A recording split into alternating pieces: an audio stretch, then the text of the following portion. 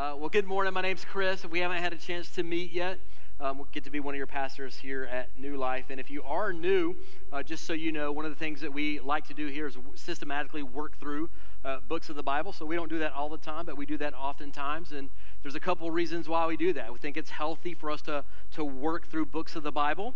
I think it's healthy for us as a church family to do that. It's also healthy for me as a pastor to do that, because when we work through a book of the Bible systematically, I don't get to skip the hard stuff, right? I don't just get to preach what I want to preach. I got to preach the good stuff, and I got to preach the hard stuff. So I think it's a healthy discipline for us just to kind of work through Scripture as it's presented in the Bible. So we're in 1 John. We're going to continue in that series. It's called Love and Light. That's the name of the series that we're in. And I don't know if you know this or not, but Christians believe some really wild things. Did you realize that? Like we make some pretty bold claims as followers of Jesus, right? For instance, we believe that God spoke everything into existence, right? That he spoke and the stars were born and the galaxies were spread out across time and space. We believe that Jesus came to earth, the God-man, God wrapped in human flesh, that he lived a perfect, sinless life, that in his time on planet Earth, he performed all kinds of crazy, mind-blowing miracles, like he walked on water, he fed hungry people, thousands of hungry people with just one little basket of bread and fish. He raised dead people back to life, and then he himself, after he was crucified, was raised back to life. And we believe as Christians that one day he's coming back again on the clouds to make everything right and set everything just as it should be. Like, we believe some wild things as Christians. And out of all the wild things that we believe as followers of Jesus, I think maybe the most wild thing we believe is this: that we can actually know God. Right? Like not we know about God, like we know some facts about him, like we've memorized some things from some certain Bible verses, like we know facts about God. No, our claim as Christians is, I know God. Like, I know him personally, like I know him experientially. Like, and you got to understand, if you're new to the faith, or maybe you're just kind of on the fence, you're not really sure about this whole Christian thing, this claim separates the Christian worldview from pretty much every other worldview out there. Because pretty much every other world religion teaches that God is distant, that he's unknowable, that he's far off, and that human beings have to kind of work their way to God. And at the end of it all, maybe you did enough, maybe you didn't do enough. Like no assurance at all, no assurance at all in eternity, because in most other worldviews and religions, God is unknowable to the finite human being.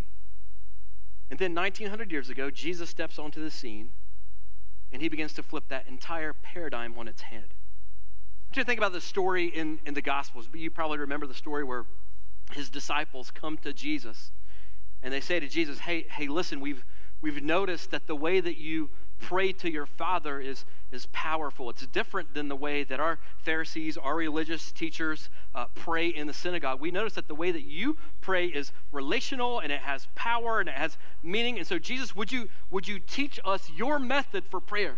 Like, we want to pray like you, Jesus. And do you remember the first words that he tells his disciples in how to pray? Do you remember the words?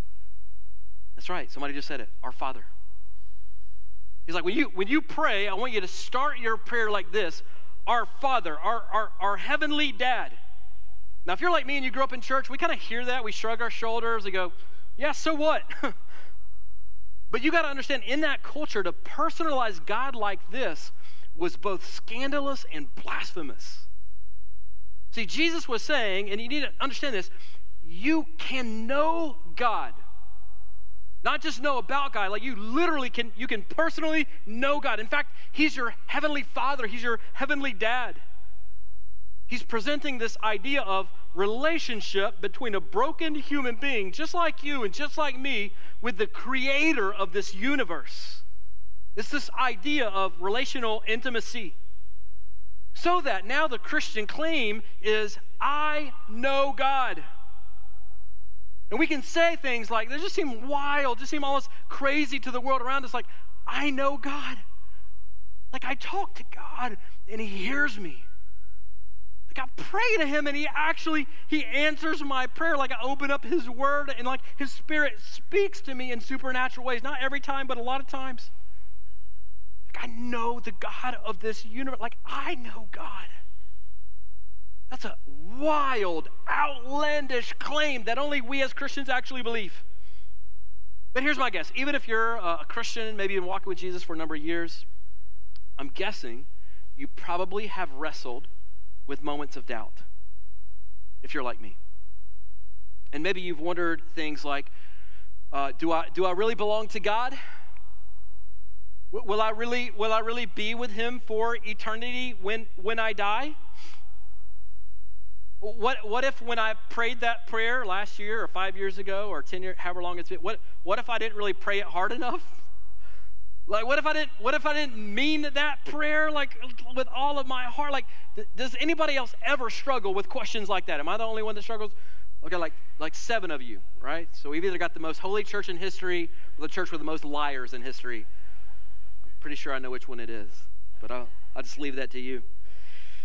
Now, here's the great thing about 1 John. 1 John is all about how you can know you belong to Jesus. The whole letter is all about how you can know that you belong to Jesus. And today, John's going to give us 3 ways. He's going to give us 3 ways we can know that we belong to God. 3 ways we can know we can belong to God. And then he's going to give us 2 applications that flow out of those 3 ways that we know we belong to God. All right? So that'll be kind of the game plan this morning in our text as we wrap up chapter 4. But if you would you bow your heads? Let's pause and just ask God to help us as we dive into his word this morning. God, we come to you and gosh, we're so grateful that you've given us your word, that you haven't left us to just kind of try to feel our way through life and figure out how it is that we're supposed to live to please you, to honor you. You've actually given us your word. You've left us with your Spirit to guide us. And so we ask, Father, that you would meet us now in this place, in this space, in this time. Holy Spirit, we ask that you would be here present with us, that you would take these words that were written so many years ago, that you would illuminate them in a spectacular way, that you would apply these things to our hearts, not so that we could be puffed up with knowledge and just know more about the Bible than everybody else, God, but so that we would experience heart transformation, starting with us, so that we could be the light that you've called us to be to our neighbors and our friends and our classmates and everybody in this dark world that needs hope, the hope that we have through your Son, Jesus. So help us now, be with us now. We ask it all in the name of your Son, Jesus. Amen. Or if you have a Bible this morning, go ahead and open it up. If you've got a Bible app, go ahead and turn your device on. Head for 1 John. 1 John chapter 4. We're going to start in verse 13 this morning, and by God's grace, we're going to wrap up chapter 4 today. 1 John chapter 4, starting in verse 13. This is the Apostle John, Jesus' best friend on planet Earth, and he's writing this to the church. He says this: by this we know that we abide in him. That's John's way of saying we know God, or we belong to God. By this we know that we abide in him and he in us, because he has given us of his Spirit. And so the first way that we can know that we belong to God or abide in him, as John said, is because, and this is truth number 1 on the screens for you, number 1, God has given us his Spirit. That's the first way we can know whether we belong to God or not. So I just want to say this morning, if you're in Christ, friend, do you realize that you have the very Holy Spirit of God living and dwelling you? Do you realize that? Now, if you're like me, man, you kind of grew up in church, you've heard this, and man, it can be easy for us to become numb to these radical spiritual truths and just kind of glaze over them as we read through them or teach through them. But this is incredible. We have the very Holy Spirit of God living inside of us. I want you to watch the way the Apostle Paul puts it in Ephesians 1 on the screens for you. Paul writes this: in him you also, by the way, he's about to tell us the 3 steps of becoming a Christian. And so if you're kind of here, just kind of exploring, just checking it out, here it is. Here's the whole shebang in one nutshell. He's going to give it to us, the 3 steps to becoming a Christian. In him, you also, step number 1, when you heard the word of truth. That's the first thing, right? All of us who know Jesus, we heard the gospel, the good news of Jesus Christ. He says the gospel of your salvation. Step number 2, and believed in him. So we got to hear it first. That's step number 1. Step number 2 is after we've heard the gospel, we internalize it. We say yes to Jesus. I'm going to surrender my life to him. I'm going to make him the king of my life. We believed in him. And here's the third step and what John is getting at. We were sealed with the promised Holy Spirit, who is the guarantee of our inheritance until we acquire possession of it to the praise of his glory. So, listen, Christian, when you heard the gospel, when you believed in Jesus, Paul is saying, you were sealed with the Holy Spirit of God. Now, let me just, for a moment, park here, not for long, but for a minute, because I think there's a little bit of confusion out there in some church circles about how we get the Holy Spirit and how much of the Holy Spirit we get at conversion. All right, so let me just be extremely clear with you this morning. When you believe in Jesus, you get all of the Holy Spirit. He is one person. He is one entity. I want you to hear me say this. It is not possible to get 73% of the Holy Spirit. You either got him or you don't got him. When you became a Christian, you got all of the Holy Spirit. So let me just encourage you, do not believe anyone who would say to you, you need a second indwelling of the Holy Spirit, or you need a second baptism of the Holy Spirit. Oftentimes these folks would teach that second experience would be evidenced by speaking in tongues. No, when you believed, you got the whole deal. Now, having said that, before you pull out your phones and start emailing me, my charismatic friends, while we are indwelled by all of the Holy Spirit at the moment of conversion, being filled by the Spirit is a lifelong process. And so, even though I fully acknowledge and agree with the writers of the New Testament that I was indwelled by the Holy Spirit when I gave my life to Jesus as a 20-year-old sophomore in college, I still pray for fillings of the Holy Spirit all the time. For instance, if I'm going into what I think might be a particularly challenging meeting where there's going to be some tension, I pray. I specifically go to the Holy Spirit and I just pray, Holy Spirit, please be present in that room. Please show up, be present in that conversation, because if you're not there, I'm going to mess it up. So Holy Spirit, please soften my words. Help my words land in soft places and spaces in their mind, in their heart. God, would you give us unity in the Spirit? So I pray those prayers all the time. Even though I'm dwelled by the Spirit, I've been indwelled by the Spirit for 20 years, I pray for those fillings of the Holy Spirit. I need those. Oftentimes, we're pretty much every Sunday on my way here when I'm driving. I got a 15-minute commute from my house on the north side to New Life, and pretty much every Sunday I pray, Holy Spirit, would you empty me of me, and would you fill me with you? Like our people don't need to hear my opinion. Our people don't need my personality. Like our people need a fresh word from the living God of this universe. So God, would you just get me out of the way? Would you hide me behind your Son by the power of the Holy Spirit? I heard a couple years ago, I don't even remember the guy, but it's a famous pastor, one of the great preachers from centuries past, and it was talking about how right before he would get up to preach in his church, he would just pray the same few words over and over again to prepare his heart. And the words were these: I believe in the Holy Spirit. I believe in the Holy Spirit. I believe in the Holy Spirit. I believe in the Holy Spirit. And I've just adopted his practice. So if you've ever wondered what is Chris thinking right before he gets up, I'm not even thinking. I'm just praying. I believe in the Holy Spirit. I believe in the Holy Spirit. I believe in the Holy Spirit. Why? Why would I do that? Why did he do that? Because unless he shows up, I will 100% mess it up. Like, here's the deal, guys. I know who I am apart from Christ. I know who I am apart from Christ. I know who I am apart from the inward working of the Holy Spirit inside of me. I've told you guys this story before, man. I was the shy kid in school my whole life, even in college, who would take a lower grade in my class to skip the public speaking portion of the class. I'm just telling you, like, unless he shows up, we're all in trouble. Like, every week, we're just wasting our time. More than that, unless the Holy Spirit shows up out there where you are, my words are empty and worthless. Without him taking these words and applying them to your hearts and your lives in a supernatural way that only he can do. I can't do. I don't have the ability to do. So I want you to know, man, I believe in the Holy Spirit. If you're here, you're a follower of Jesus, I want you to know this morning you have all of the Holy Spirit. You don't have 70%. You don't have 80%. You got 100% of the Holy Spirit of God inside of you. Now, this has massive implications for your life. I don't know if you realize that or not. Massive implications. I want you to look at Romans chapter 8. This is Paul, again, writing to the church in Rome almost 2,000 years ago.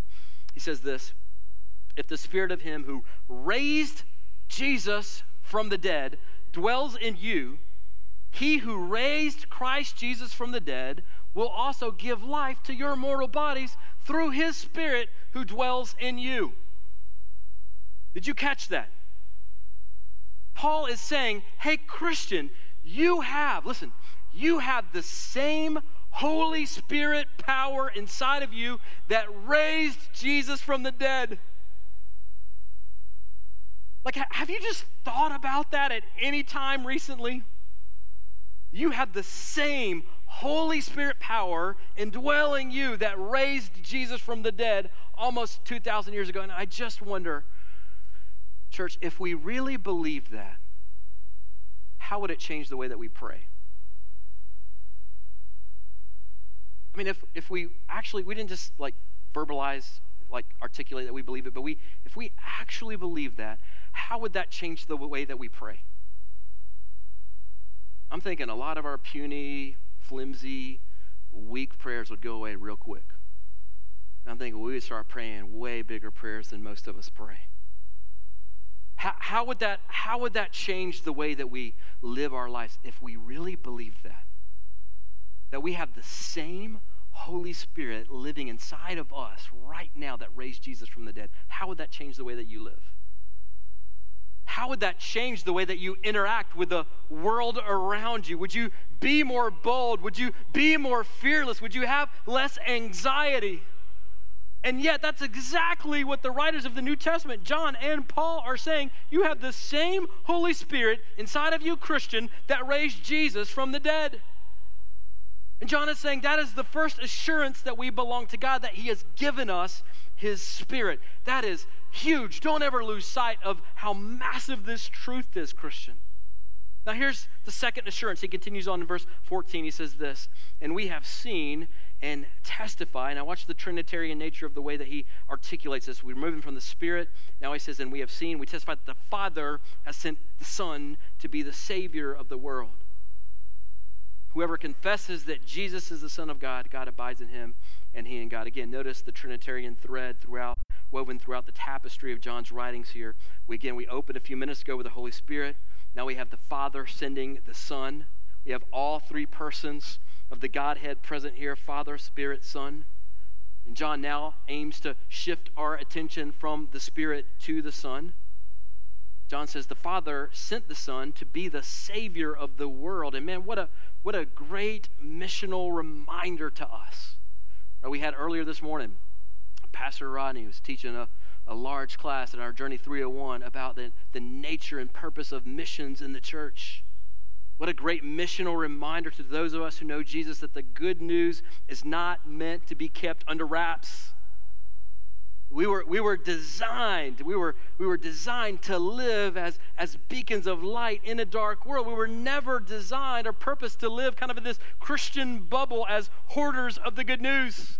We were intended to take it to the world. Why? John just tells us why. Because Jesus came as the Savior of the world. Now, having said that, let me just say this, and I don't think that this is an issue for any of you, but I think it's worth saying. When we take that message of hope to the world around us about Jesus, the good news of the gospel, that ought never come from us in an arrogant way, right? Or an abrasive, arrogant, prideful tone.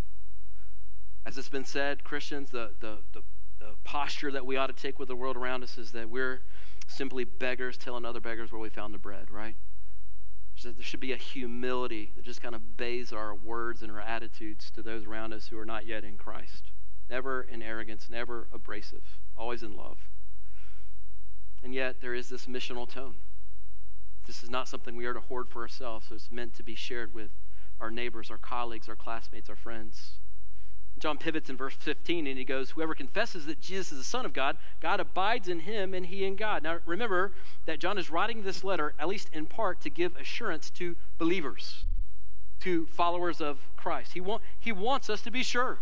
John wants us to know that we actually belong to God. Like, he doesn't want us to live in this weird sort of tension. Like, man, am I in? Am I not in? Did I really pray hard enough? Did I really mean it enough when I prayed? Like, he wants us to know that we belong to God. Or he wants us to know that we don't belong to God so that we can then come into a relationship with him through his son Jesus. So the second way, according to John, that we belong to God, besides having the Spirit of God indwelling us, number 2, is that we confess the Son. That's what he just said in verse 14. We confess the Son. I think Paul, again, is helpful for us in Romans chapter 10 on the screens for you. Paul writes this, because if you confess with your mouth that Jesus is Lord, and here's the second piece of that, and believe in your heart that God raised him from the dead, you will be saved. For with the heart one believes and is justified, and with the mouth one confesses and is saved. See, there's this connection between confession of the mouth and true heart belief. Now, I've talked to you guys about this before, but I think it's worth mentioning again. There are, unfortunately, I'm afraid, in American churches today, no small number of people who would simply profess or confess Jesus, would give lip service to knowing him, cultural Christians we might call them. But Paul reminds us that authentic confession comes from true heart transformation. Authentic confession comes from true heart transformation. So let me just say, man, if you're here, if you're watching online, and I say this in love, if your life doesn't reflect Jesus, never really has. If your life doesn't reflect his teaching and his values, but you're staking your eternity on some prayer that you said years ago when you were a little kid or at VBS or youth camp or whatever it is, that hasn't impacted your life in any discernible way, I would just say, again, in love, you would be wise, friend, today to examine your salvation. Now, the flip side of that coin is, if you can say this morning, man, I love Jesus. God, I love Jesus. Like I fail him consistently. I know I don't follow him perfectly, but Jesus is, man, he's everything to me. He took me from a place of hopelessness in my life, and he gave me hope. He took me from a place of spiritual darkness, and now I have freedom and life. If that idea, man, stirs affection in your heart when you think about Jesus or you talk about Jesus, I want you to know the only way you can confess Jesus that way is when the Spirit of God indwells you. Because the scriptures teach us that the natural man, apart from Christ, cannot love Jesus this way. So if you think of Jesus and your heart is stirred, when you talk about him, if your heart is stirred, this is evidence that you do in fact belong to God. Now again, this should serve as great assurance to you that if you confess the Son from a place of heart belief, you, my friend, do in fact belong to God. So how do we know that we belong to God? Number 1, because he's given us his Spirit. Number 2, because we confess the Son. He's about to give us the third way that we can know we belong to God. Look at verse 16 here. He says, so we have come to know and to believe, this is the idea of trust. So we have come to know and to believe or to trust the love that God has for us. God is love. Now this is like the third time that John has circled around. He said the same exact words. God is love. And whoever abides in love abides in God, and God abides in him. And what John is saying is this: not only do you have the Holy Spirit of God, Christian, not only do you confess the Son because you have the Son, but the third way that you know you belong to God is that you trust the Father's love for you.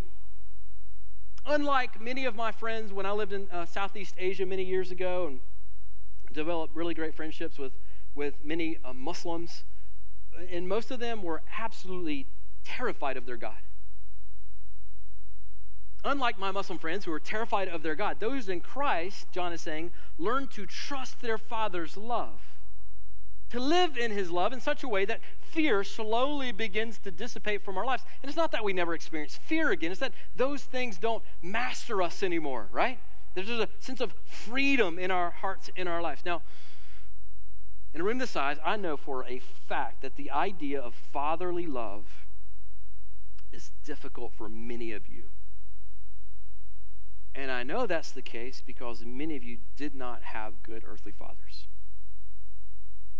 Because here's the deal.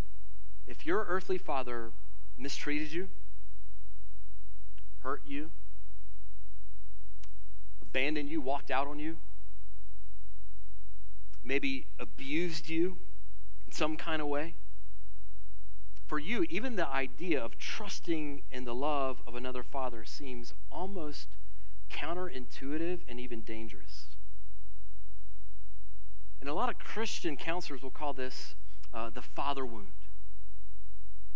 And many of us, whether you realize it or not, are walking around today with a father wound. In fact, I would venture to guess that many of you watching online in the room this morning, whether you realize it or not, have filtered your view of God through that lens.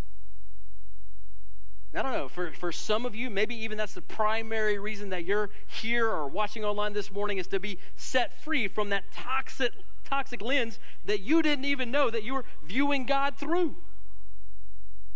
I was at the gym earlier this week, and oftentimes I'll flip on my Pandora app to the 90s hits, back when they used to make good music in the 90s. And I realize every generation thinks that their generation was the last generation that made good music. That's how I know I'm getting old, all right?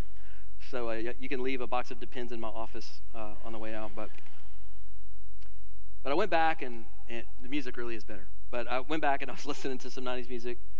And it just struck me in a fresh way. I didn't realize this when I was like a teenager listening to music, but how much pain drove that decade of music. There's a lot of pain. There's a lot of suffering in that decade of music. One song in particular caught my attention, probably wouldn't have even caught my attention except for the topic that I'm preaching on. There's a song that came on called Father of Mine by Everclear. Like maybe 5 of you maybe remember that. But I was just listening to it, and I'm like, man, there's a lot of pain here. So I went back and I looked up the lyrics, and I just want to share a little bit of that song with you because I think it connects well with what we're talking about here. Here's part of what that song says. It says, Father of mine, tell me, where have you been? I just closed my eyes and my whole world disappeared.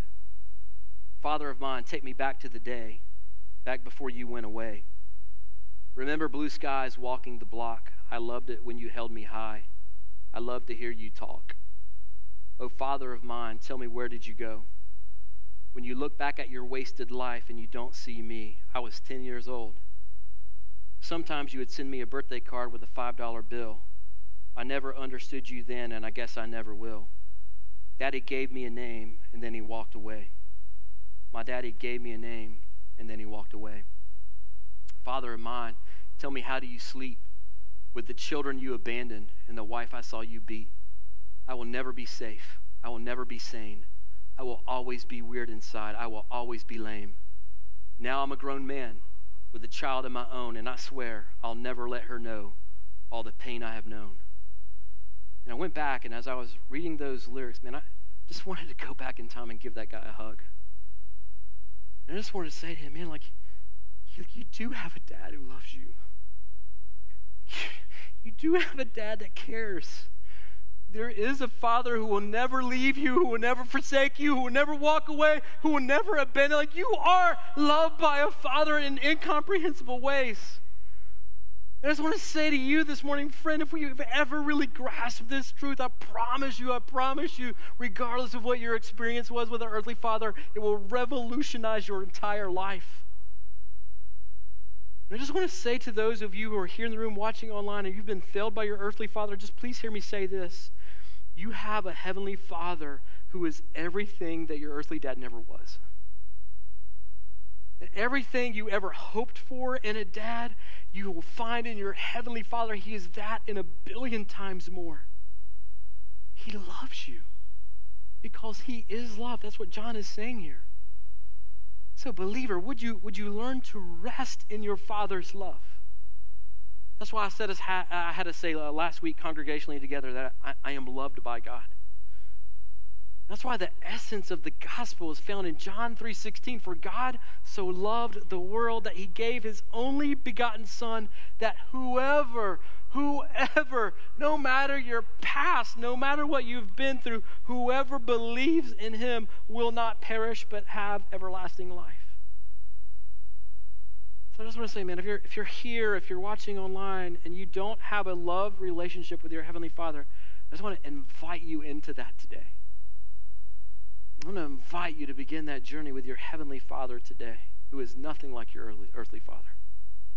That's the third way John says that we know we belong to God, that we trust our Father's love, our Heavenly Father's love. We learn to bask in that love, to bathe in it. We learn to trust him in good times and in bad times. We learn how to internalize the promise found in Romans chapter 8 that all things work together for the good of those who love God and are called according to his purpose. He loves you.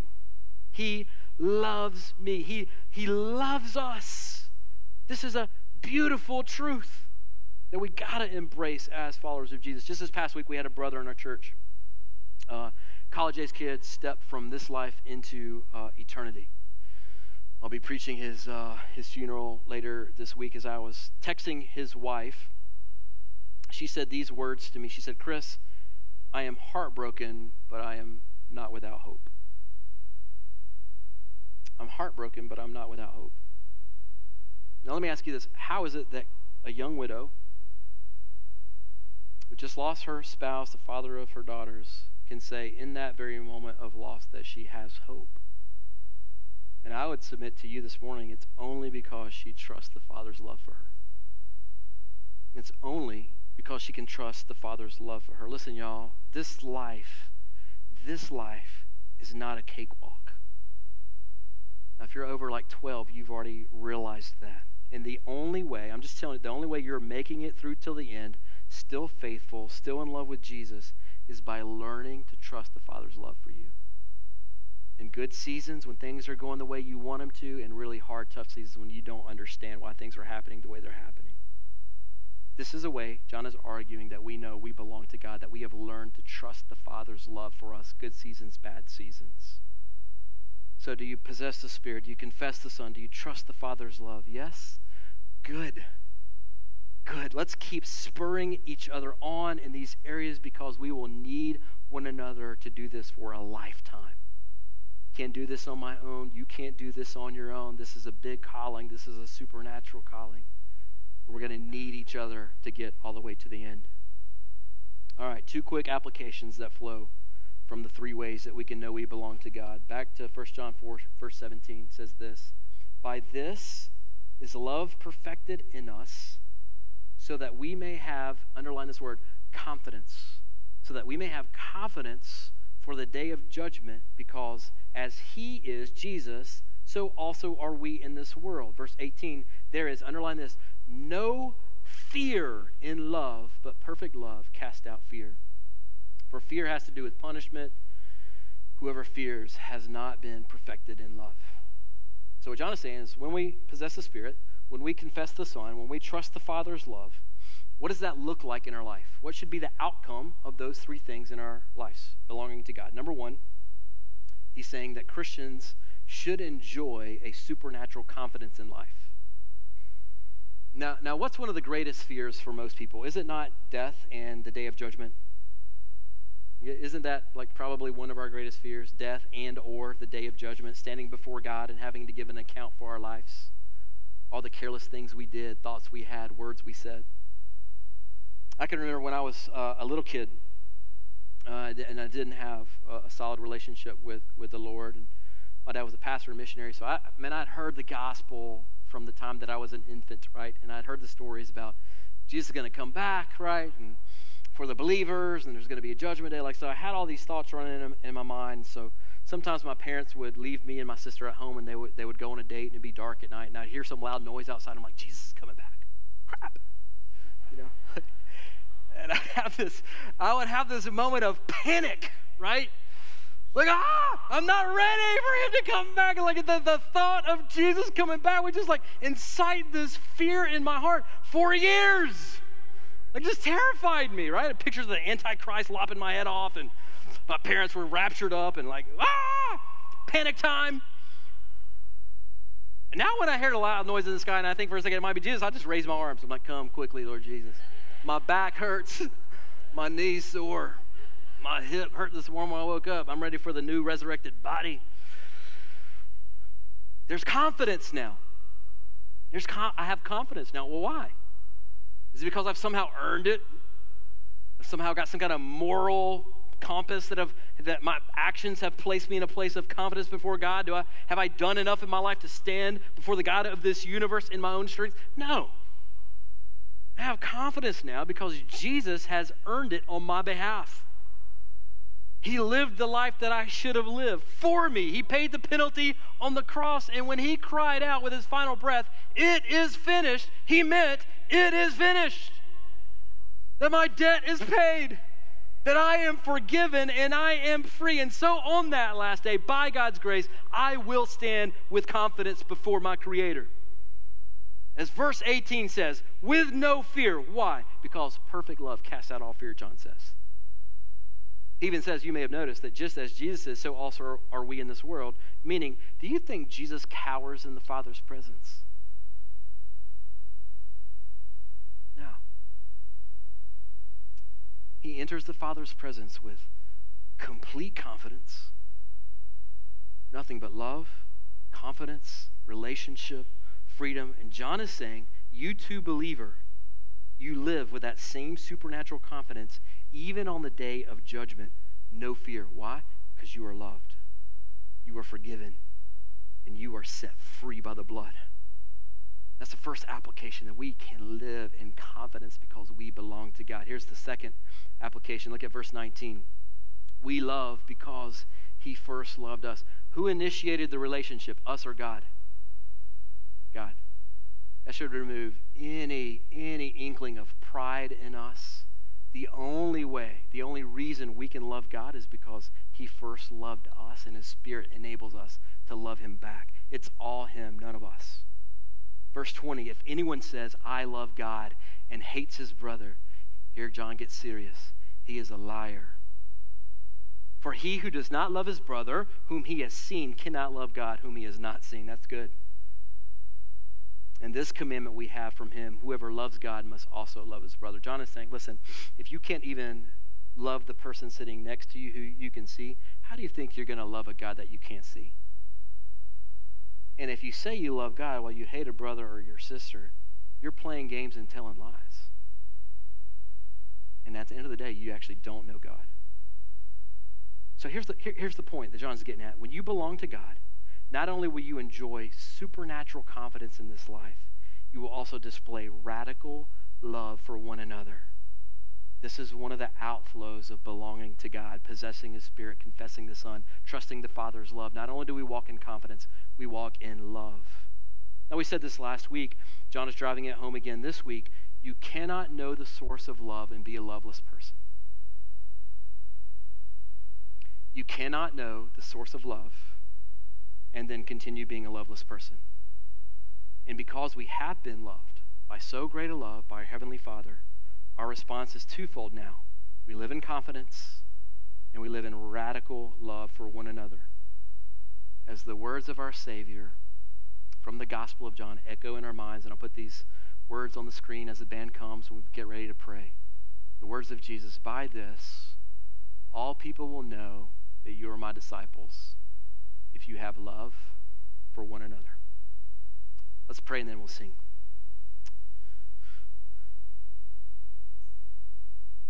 Father,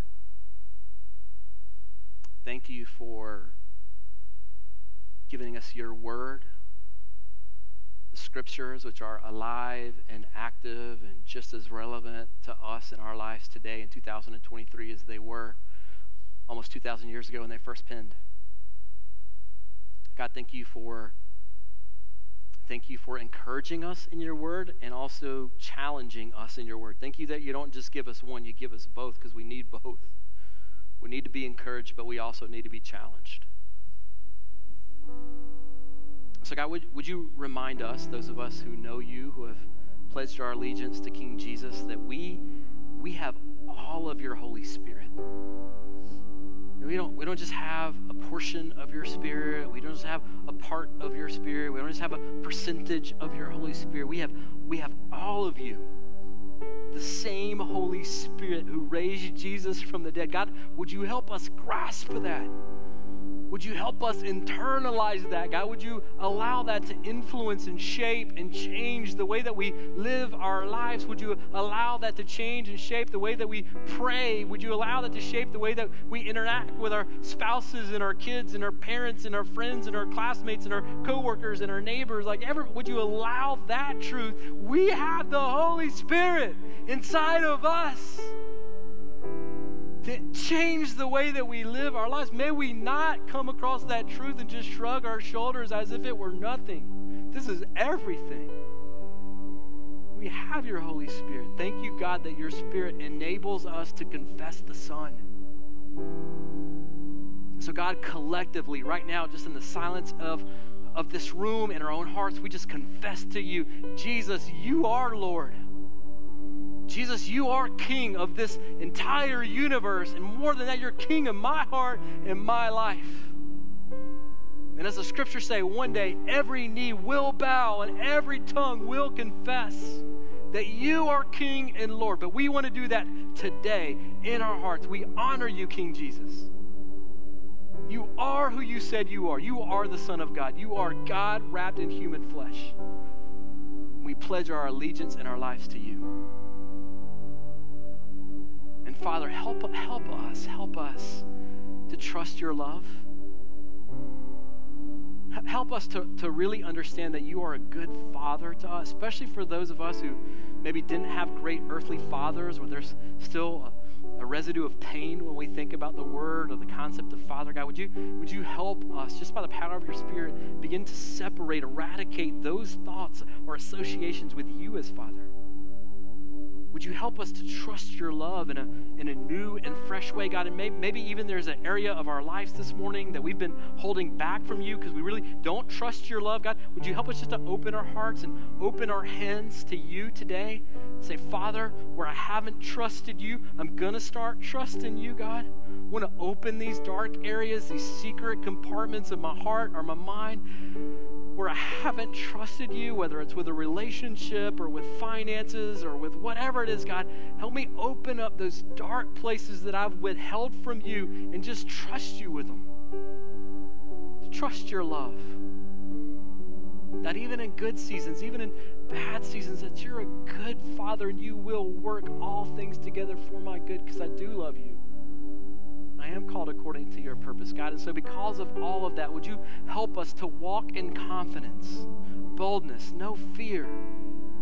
Would you teach us to love one another with a radical kind of love, the same kind of love that you loved us with, that sent you to the cross for us?